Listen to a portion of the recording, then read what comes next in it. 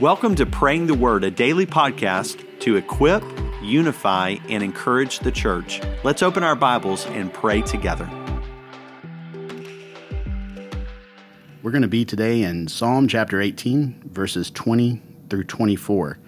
As we read this passage, we want to be reminded as we encounter these words that the psalmist is crying out to God to consider his righteousness. And we're going to consider this from the perspective of our faith that tells us that we have righteousness only in Christ, understanding that the psalmist is crying out for a righteousness that only Christ can provide, that only God can provide in our lives. Let's read this text together and then pray through the text as a reflection on it. The Lord rewarded me according to my righteousness. He repaid me according to the cleanness of my hands. For I have kept the ways of the Lord, and have not turned from my God to wickedness. Indeed, I let all his ordinances guide me, and have not disregarded his statutes. I was blameless toward him, and kept myself from my iniquity. So the Lord repaid me according to my righteousness, according to the cleanness of my hands in his sight. Father God, we first confess that we are completely and totally debtors to grace when it comes to righteousness, that we have not achieved righteousness by our own hands. So as we read this psalm, guard our hearts against believing that you are simply going to reward us for the good things that we do as though we could earn your pleasure and earn goodwill towards you.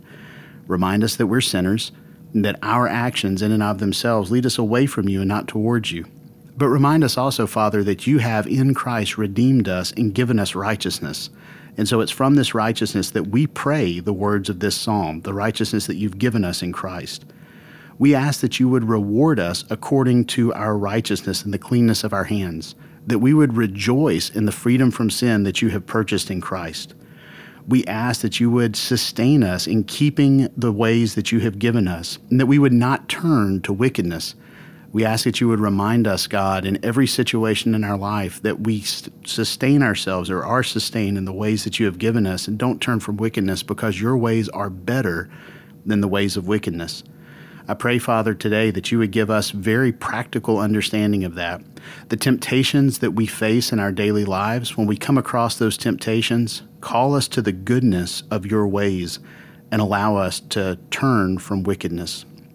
I ask, Father, that you would guide us in the ordinances that you have given us, that we would not disregard the laws and the statutes that you've given us. We're so tempted in our sinful hearts to think that you have given us your rules and your statutes because you want to enforce petty rules on us.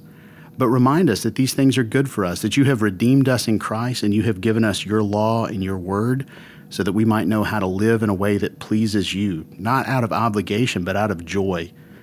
Father, we ask that you would repay us according to the righteousness that you have given us in Christ, and according to the cleanness of our hands that you've purchased for us in Christ. We again confess, as we began our prayer, that we have righteousness only in Christ, not just in our good works, and not in our good works at all. So we ask that you would give us the product of what you have created in us in Christ, that because of the righteousness that you have given us, that you would reward us for that righteousness according to the righteousness of Christ. Remind us when we are tempted to think of ourselves as sinners and as worthless and as undeserving of your love, that because of the righteousness that Christ has given us, the righteousness that he purchased for us, the righteousness that is his righteousness and the product of a perfect life, that we are to have eternal life with you. That gives us joy today and hope for all days.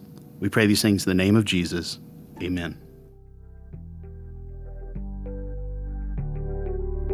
Thanks for joining us today for Praying the Word. To learn more about our church-wide Bible reading plans, visit FBNO.org.